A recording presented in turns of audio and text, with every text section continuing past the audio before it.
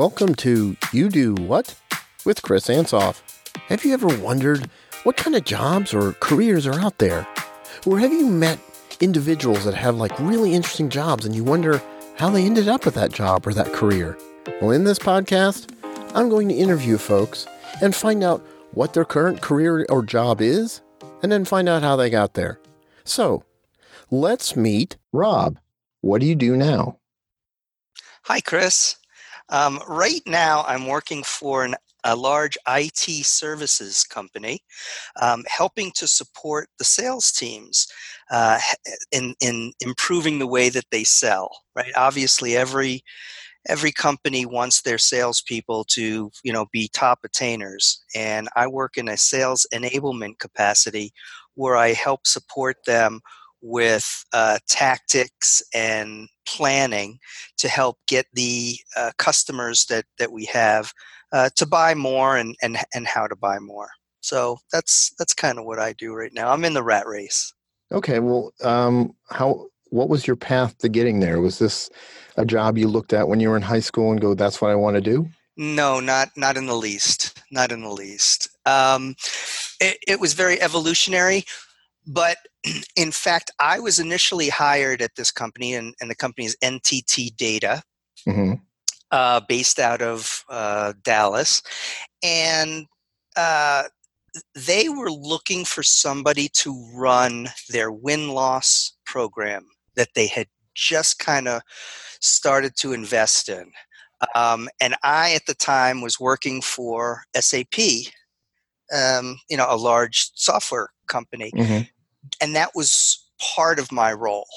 And in dealing with the third-party vendor that I was working with, they were the ones that knew there was an opening at NTT Data for this position, of which I was interested. So, I kind of jumped almost laterally into that role. Okay. Did you coming out of college? Was this your area of expertise, or how did you end up from there to where you are now? Oh boy! Okay. So let's go back 35 years. I came out of Lehigh University as an industrial engineer, and took a few jobs that were industrial engineering in nature, until I worked for a company where I was able to bounce around a little bit. And I think that was the impetus for me to kind of have the path that I have now. So I went from, kind of the engineering analysis side as what they call a process engineer, over to a product, not engineer, but a product manager. As a process engineer, you work pretty closely with folks that are product managers and project managers, programmers. And because I had worked closely in that capacity, when an opening came about, both myself and the organization felt I'd be a good fit to become a product manager. And actually, I liked it real well. And so instead of worrying about what was happening inside the company, I kind of turned my attention to what the market was needing and how we would fill that gap or that need. And so I'm going to say that was probably back in 1998 or 7. And then ever since then, I've been related to, revenue and top line performance ever since. So at the time when you were given that option to switch, was that an easy change? Was there a lot of, were you nervous? What were your, to jump into something like that? Or did you feel already ready to go? Yeah, that's a good question. Luckily, in my situation, it was a pretty natural transition. It was with the same company, so I was working with the same people. And because I had worked relatively closely with product managers, I understood what their responsibilities were and the challenges that they had. And it was a little bit more, to me, it was a step up because I would have actually more authority Mm. and responsibility for end results going out to customers, and I like that. So it was kind of a natural move within the company, and so I was lucky that I didn't have to kind of go to any boot camp experiences to change like that. But I guess so. Were you looking for that opportunity, or did it kind of like appear and you were like, "Ooh, this sounds like a really cool fit"? I would probably say a little of both. Okay. I a little of both.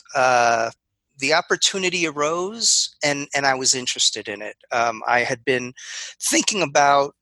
I've been doing, the engineering side for probably a year and a half, 2 years, and I was thinking, it's nice, but it's become a little routine, and so yeah, there was mutual interest, like I said, from the Okay. management and from me.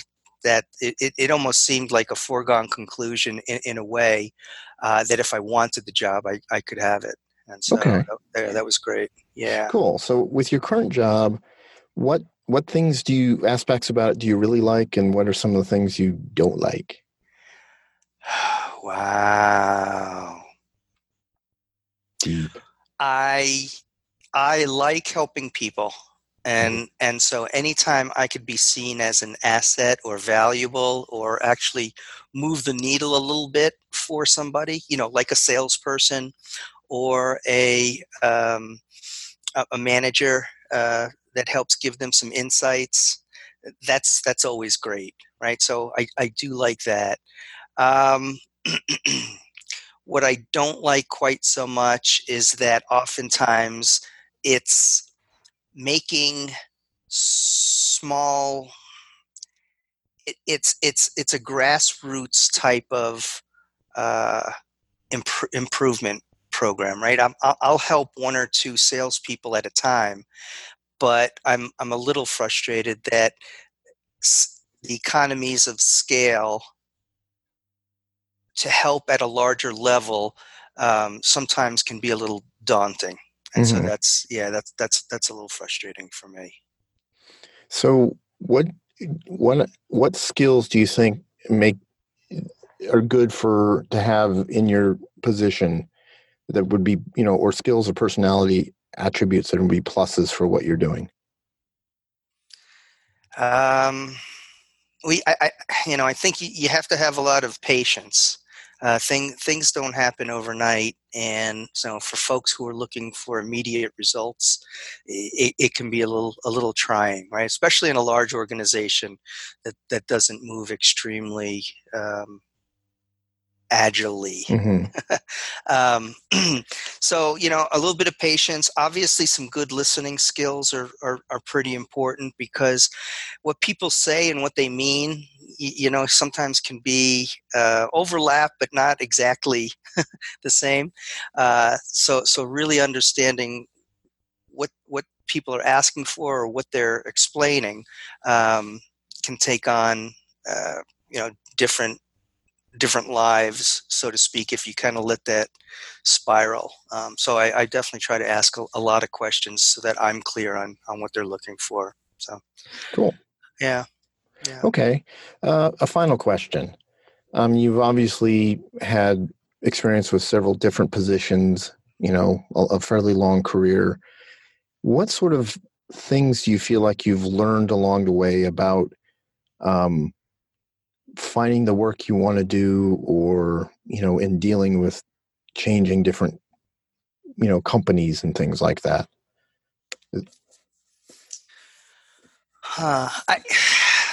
Yeah, good question. It is probably, I guess, in a nutshell, is most of the happiness and the comfort level that you get in a job is internal to yourself. You kind of make your own happiness, and if you want to change the world, you approach it from that angle.